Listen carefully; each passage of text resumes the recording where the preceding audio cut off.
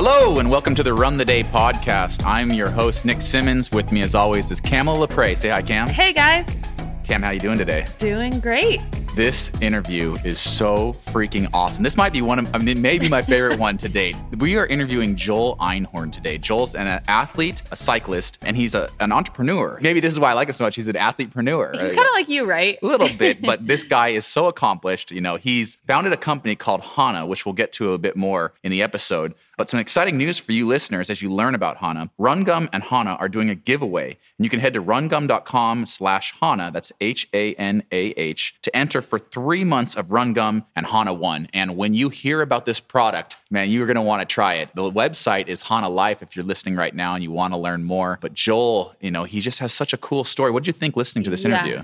Wow, I'm just so blown away. And what you guys are going to hear is a huge tragedy that happened in his life. He went through almost a life-ending accident, but he took that life-ending accident and used it for good and created this product that's now helping people all over the world, which is just incredible. Yeah, and we always say that RunGum was a product born of necessity. You know, I created it to help me as I was competing around the world for Team USA. And if there's ever a product that was born out of necessity, it's HANAH, right? Yeah, so here's a guy struggling with a brain injury, struggling with a broken body. And Western medicine, while it has patched him back up, is failing to get him back to the place that he was at. Yep. So he turns to Eastern medicine and finds some of these, you know, he talks about one medicinal herb that's a 2,500-year-old recipe, you know, can you believe that? And he finds that these herbs and supplements and this new way of life is putting his brain back together. Mm-hmm.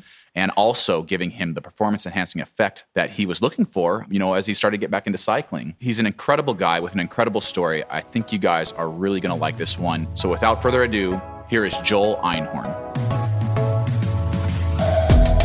All right, here he is, calling in from Southern California. It's Joel Einhorn. Joel, how are you doing?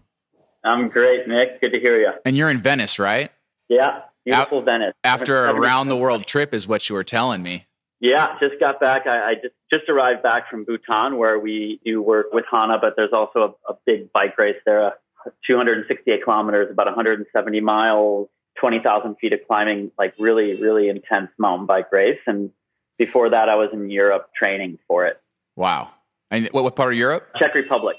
Okay. Beautiful area.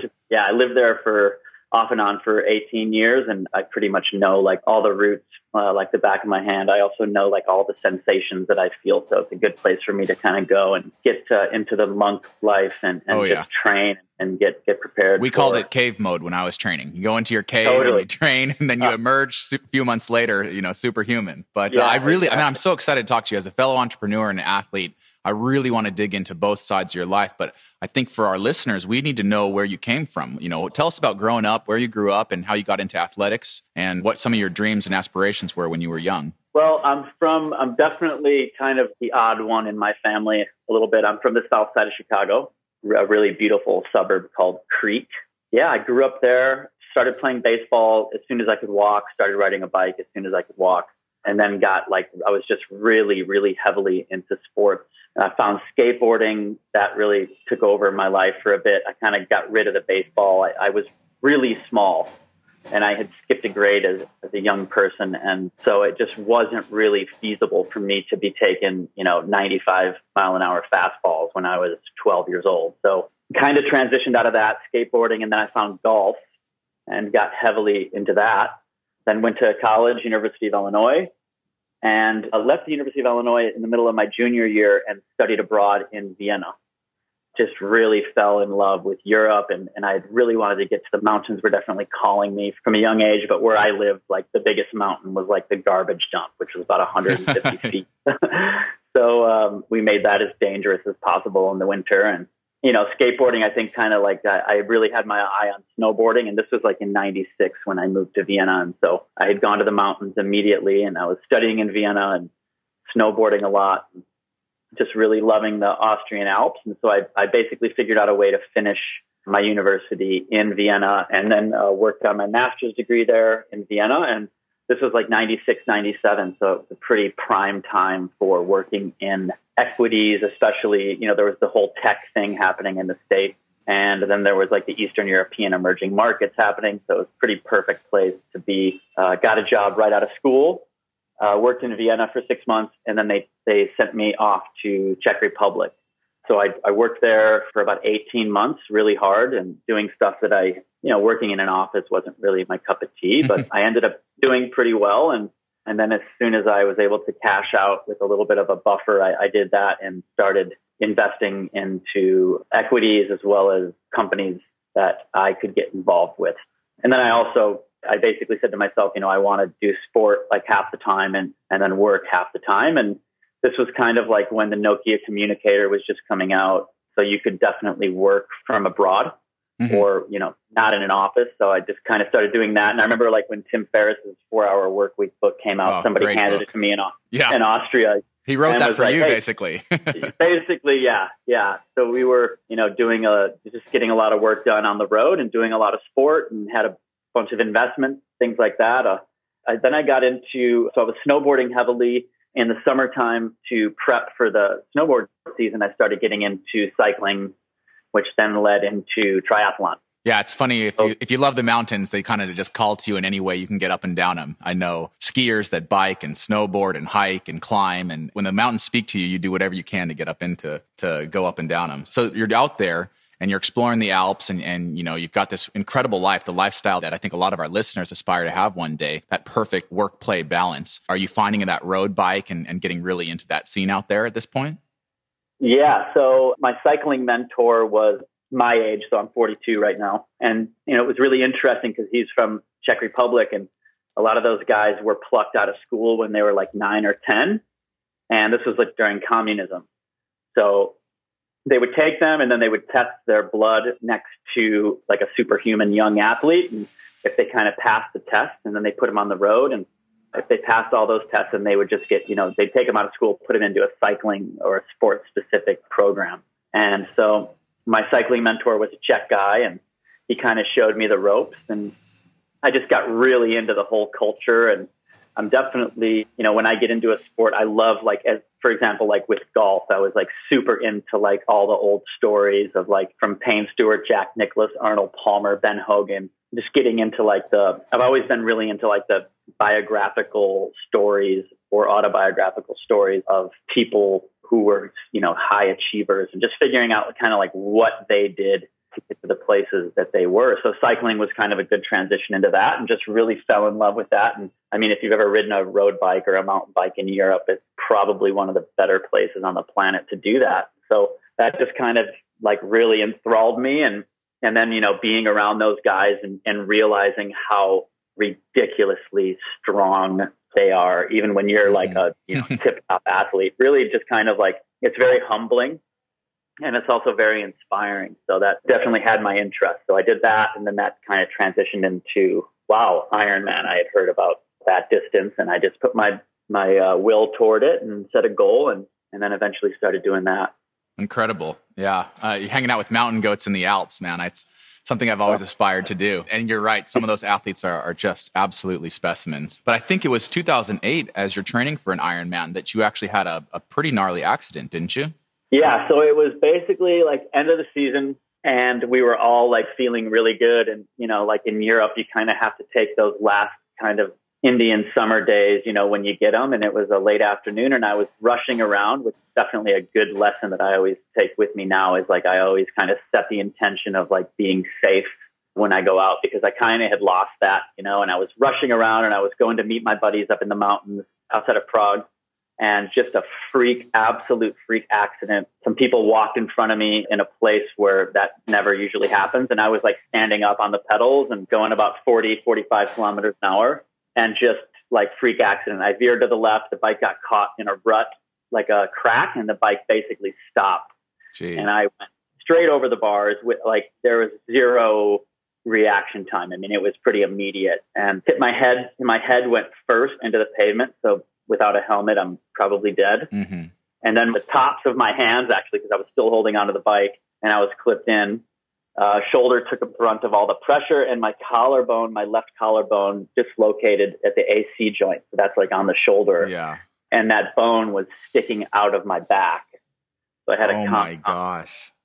Yeah. It's a horrible accident. Yeah, just absolute nightmare. It was funny. I got up, and that shock, I'm sure you've crashed before. You go through that little shock, and you have adrenaline, and I instantly, I just tried to like push it back in, figuring that if I got it back, just pop it back into place, right? It'll be all right. And I kind of like then went under the skin, and I didn't want to get into an ambulance. I was about 10K from Prague. I rode back.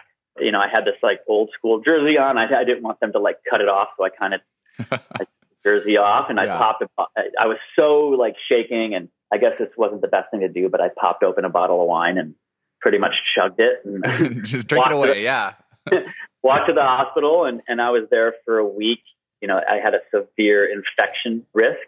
They had these like crazy iodine plugs they were putting into my back, and then they had to put the collarbone back after the swelling went down, and they put these like crazy wires in there, and then they released me from the hospital about a week later. And you know, while I was in there, they were like serving me this food, and you know, I say God bless Western medicine and the hospitals for what they do, but like it really stops right at the point of like, all right, your surgery's done. You know, you got come back in 1 month, and then they serve you, you know, like it was like the worst food possible, processed, you know, like enriched bread, ham, cheese, but like really bad stuff. And it just didn't really seem right. I was pretty in tune with my body, and, you know, I was just like, wow. And then I had a head injury on top of that, which the doctors weren't really, I remember like telling them, I'm like, hey man, like I can't even sit up. I'm so dizzy. I'm like seeing double.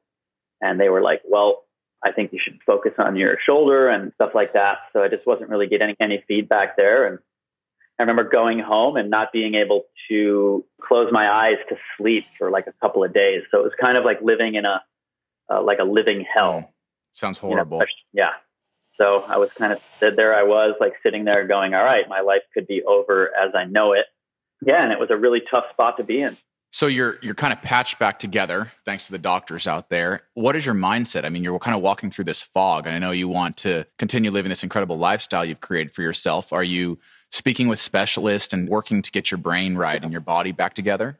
Well, you know, in the Czech Republic, they have a very good social medicine system, but I think that with that comes a couple of tricky things, you know, like I went to the doctor and I'm like, you know, I went back and I'm like, hey man, like I'm not right. I can't close my eyes. When I close my eyes, I'm spinning like a slot machine. And there was like really nothing they could do about it. So I was like doing as much research into it, but I was in a really, really dark place because I'm looking at what could potentially be like the end of my life as I know it. So I kind of made a deal with the man in the sky, or whatever you want to call it. And, you know, it basically was like, if I can come back and just have a normal life, I'll do whatever it takes. And I had done this like CEO training course with a guy, like a very cool guy that was like into like yoga and meditation. And I remembered this meditation that he had given me, which was that you can always call in like a teacher or a guide, you know, if you have good intentions. And I was really like sort of like my last hope for like finding something. So I did this meditation, and I kid you not, like I went to this Indian restaurant,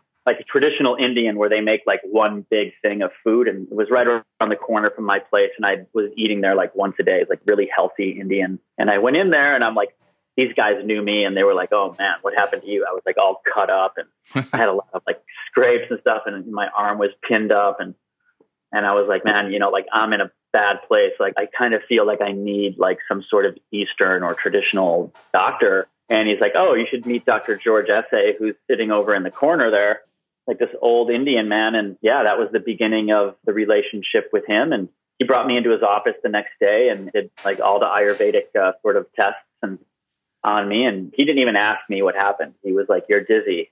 And I'm like, yep. And so he put me on a gamut of like a specific diet, and then, a bunch of different herbal remedies and teas and this like medicated ghee and all of this stuff. And basically, from that point, like within like 2 or 3 days, like I was able to sleep.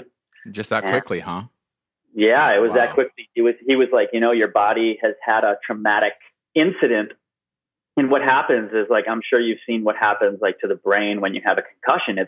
The brain is like a jelly type of consistency. And when you get hit, you can even get a concussion like in waves. It's just the body being jarred and the brain kind of like bouncing back and forth. And what it does is it affects a lot of the fluids and the membranes in there. And it's not only like the brain, it's like the whole body can get that sort of like jolt. And he just said, he was really big on like, I was eating a lot of sardines. So I was eating like 5 or 6 cans of sardines a day in terms of diet. And then a lot of food. He was telling me that the body, when the body's trying to repair this issue, it's like leaching from different places in the body. So you need to make sure that you're feeding it. I was eating like 7,000 calories a day. Wow. On top of that, really healthy food like dal and vegetables and salads and olive oil. And then, a bunch of other supplements. So it really brought me back together. And then I healed within 2.5 months. 2.5 months from the day of the injury, my body started like spitting out the wires that were holding my collarbone in place. And so I had to go to the hospital, and, they were like, all right, another infection risk. They had to take them out. And after the stitches healed, I started going back into the pool, and I knew my underwater breath hold and swimming underwater, 50, 70 meters with only one breath. I knew all those times pretty well. So I remember getting back in the water and doing like some basic stuff to get the wings stretched out. And I was like, wow, I feel like I have like more oxygen, So, and then I started like taking all these, cause he had given me a big batch of like all the different herbs and teas that I was to take. And I started, all these weird names that I had no idea what they were. And then I started researching them on, online, and I saw that not only were they good for the healing process, but they were also good for like memory, focus, cardiovascular health, et cetera, et cetera. So that really was kind of the beginning of this blossom into like understanding different ways in which the body can react to different things. It just really got me interested. And I went to the doctor and I was like, can I take this stuff every day? And he was like, yes, but where are you going to get this? And I was like, well, why does that matter? And he was like, well, it's very important. The purity of the ingredients, knowing where they come from is as important, or, it's not more important than even, like a placebo, or you have to know where they're coming from. So that just really kind of got my obsessive mind working, and next thing you know, I'm like going to India to find like specific ashwagandha powder and things like that. So that was kind of like the turning point, a huge turning point in my life. I mean, without that accident and without that chance meeting, I'm not sitting here talking to you. So yeah. So things are kind of all coming together. You've studied equities, you've been mentored by CEOs, you've been an athlete, and now you're experiencing performance enhancing effects of some of these supplements. Is your mind just saying to yourself, I'm doing this for myself, but there's so many people out there that can benefit from the hard work that I'm putting in now to source these very rare and very potent supplements? Well, I wasn't really thinking of it as a business thing. I was just, at that time, I was doing some work in the film business, working in production. I was also doing like stunt stand-in work, which was quite fun. I worked for like Tom Cruise, Brad Pitt, Johnny Depp. Is there anything you haven't done, Joel? Well, it was kind of just like one of my friends had a production company, and, Tom Cruise, I was actually just talking a crazy story. Tom Cruise travels with a physio who's one of the best in the world. And this was like 7 years ago, I think, when he shot Ghost Protocol in Prague. And I had met his physio. And just this morning, I went and worked out with this guy who I'd met at a lunch party the other day. And we realized that was the guy that was working on the set. Oh, wow. Of that film, which was quite crazy. But yeah, I was just doing a lot of different odd jobs around the film industry, and I was, doing really well. So I wasn't really thinking of turning this into like a company. It was more of like, I'm doing triathlon, I'm riding my bike, and I have other work that I'm doing. I was just more interested in using this stuff for myself. And like, even my friends were like, dude, you're crazy. Like, what is stuff that you're eating? And yeah, and it wasn't until actually about 4 or 5 years ago, my business partner now, J.R. Smith, who lives in Prague, American guy, he had just taken a company public, and, he kind of just looked at me one day, and I was like sharing some of the stuff with him. And he's like, man, like, I don't know like what all this other stuff is that you're doing, but this is your calling. I don't know if you see it or not, but this is what you do best. And so he was kind of like the person that really sort of inspired me to like, to make that leap and to really go all in on this. All right, we'll be right back for the conclusion of this interview. But first, a word from our sponsor. Special thank you to Run Gum. Run Gum is an energy gum designed to help people make the most of their busy days. Created by a 2-time Olympian, Run Gum provides an immediate boost in energy and focus when you need it most. Helping people run the day since 2014. Learn more and start your trial at rungum.com. bringing a product to market, it's not easy. You can have the greatest product in the world, and it sounds like you were out there sourcing the greatest product. But when you come and try to put that together and bring it to market, there are 100 things that you'll forget that you have to do. So tell us a little bit about bringing HANAH to market. What was your first product or products, and what were some of those obstacles in the first few days or first few weeks that you had to avoid? So our first product is called HANAH 1, but at that time it had no name. It was just this like 30 herbs in a base of honey, ghee, and sesame oil and raw sugarcane, which is the way that they deliver herbs in like Ayurvedic hospitals, because that's the way that it's most bioavailable and fully absorbable by the body.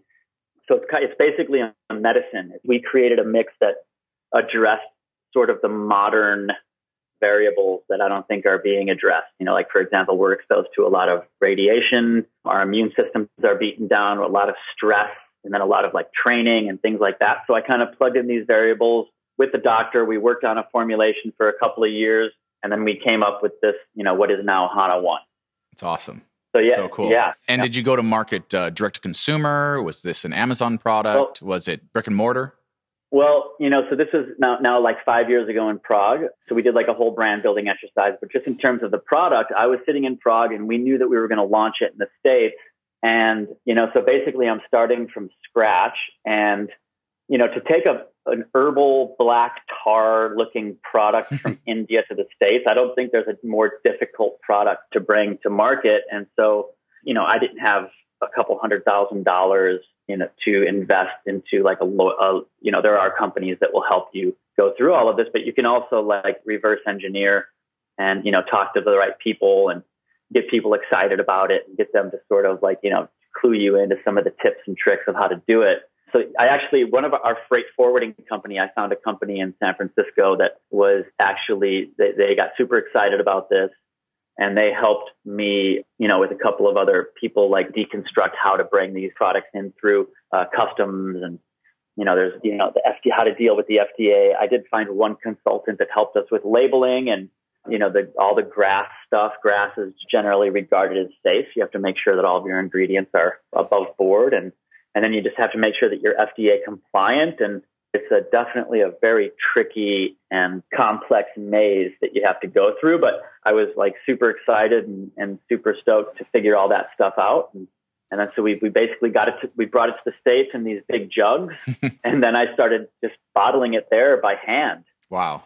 It's got a honey-like consistency. So we used a lot of the stuff from honey manufacturers and I bottled like, the first 1,000 jars by hand. And then we found actually a company that deals strictly with honey in California to do the bottling and all the fulfillment for us. And yeah, we started direct to consumer. We actually started giving it away at first. And we had a lot of very brilliant minds that got together and, helped to seed it out to like 500 of the right people. And, we had a really specific strategy on doing that. And then we launched our website and started selling it.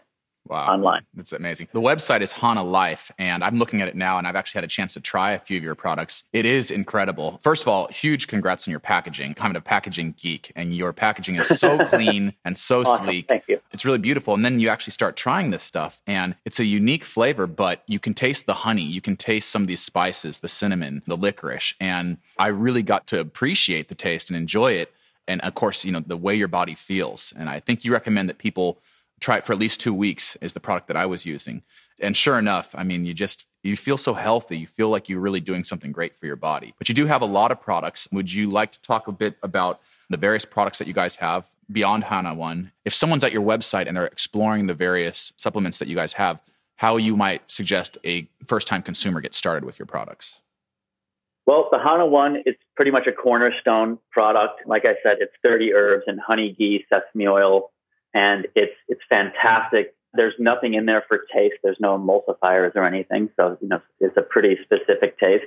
That is the cornerstone. If you're taking any capsules or any other supplements, it's great to take them together with the HANAH 1 because all of those healthy fats help the absorption. But for somebody starting first time, definitely the HANAH 1, taking 2 big tablespoons a day for the first 2 weeks so your body can sort of get used to it. And then I love the ashwagandha. Is very special. It's a very specific type of ashwagandha from a certain part of India. So I usually, do those 2 in the morning, and then I take The ghee, there's the mature ghee. There's only 200 of those cows, the mature cows left in the world. And I had heard about these cows through our doctor in India.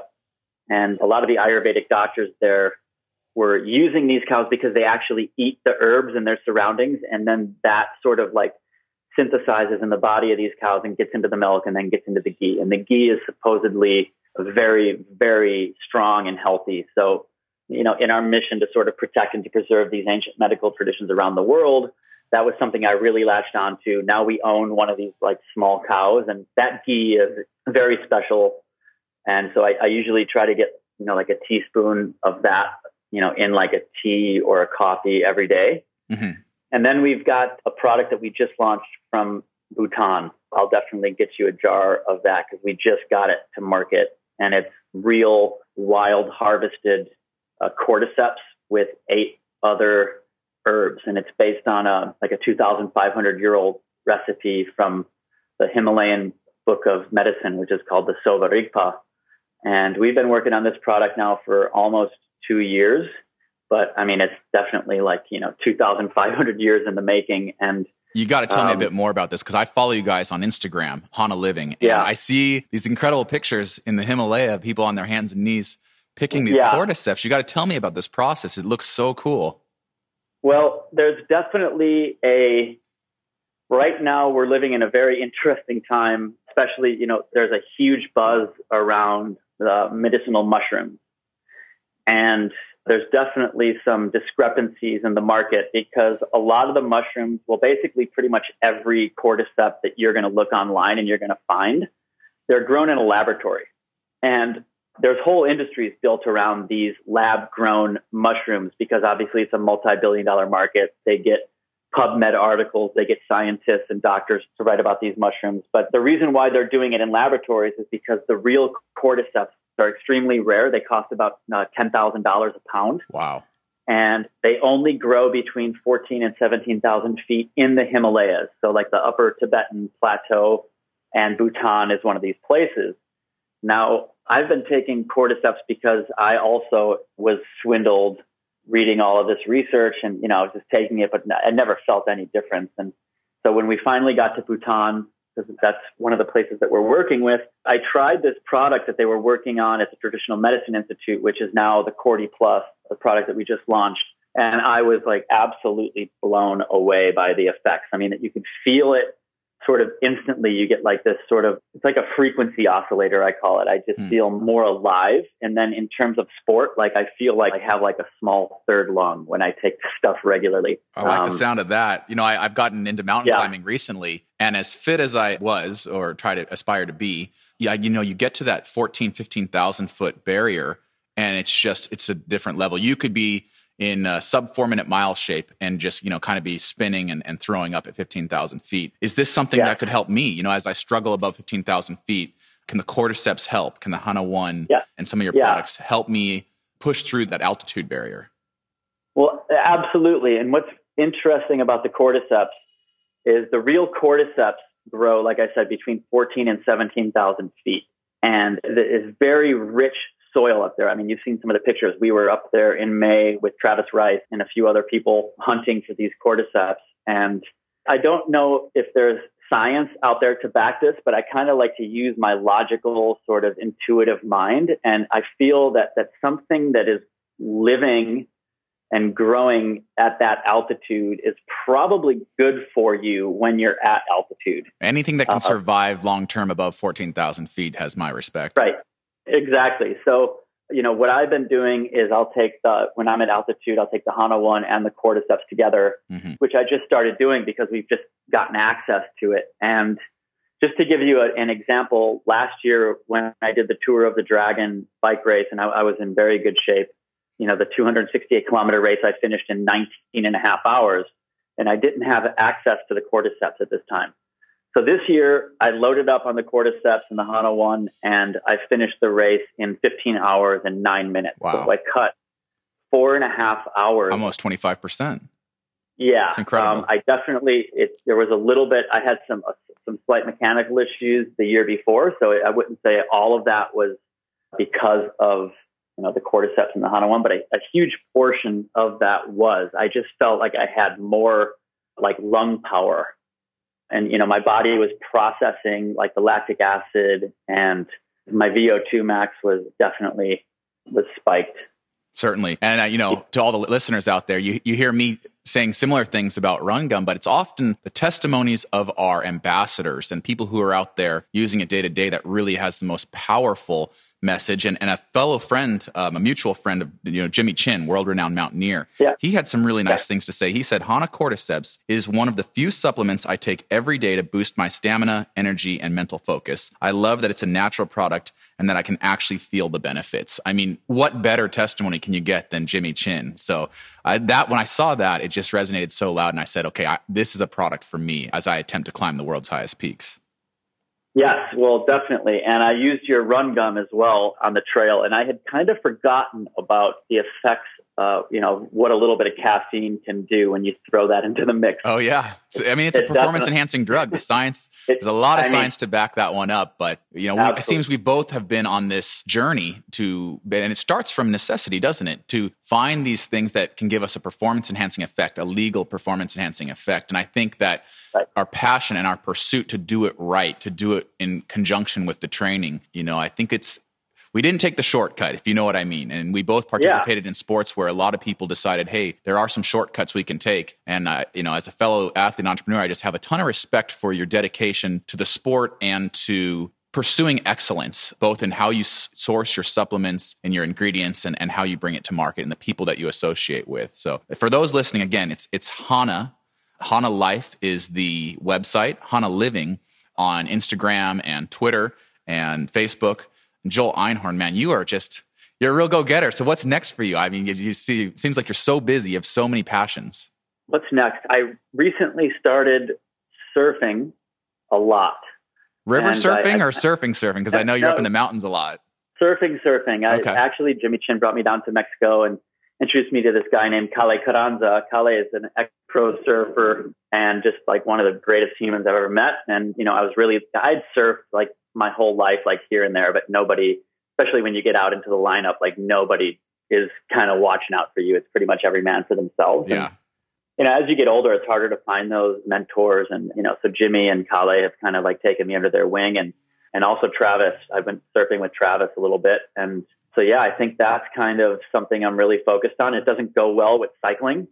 It's pretty much like a teeter-totter. Yeah. You get like a jacked upper body and then your legs look like Giselle's forearms after a couple of weeks of surfing. Complimentary so though, right? Very complimentary. Yeah. If you were to mix and match days, you can get the full body workout that way.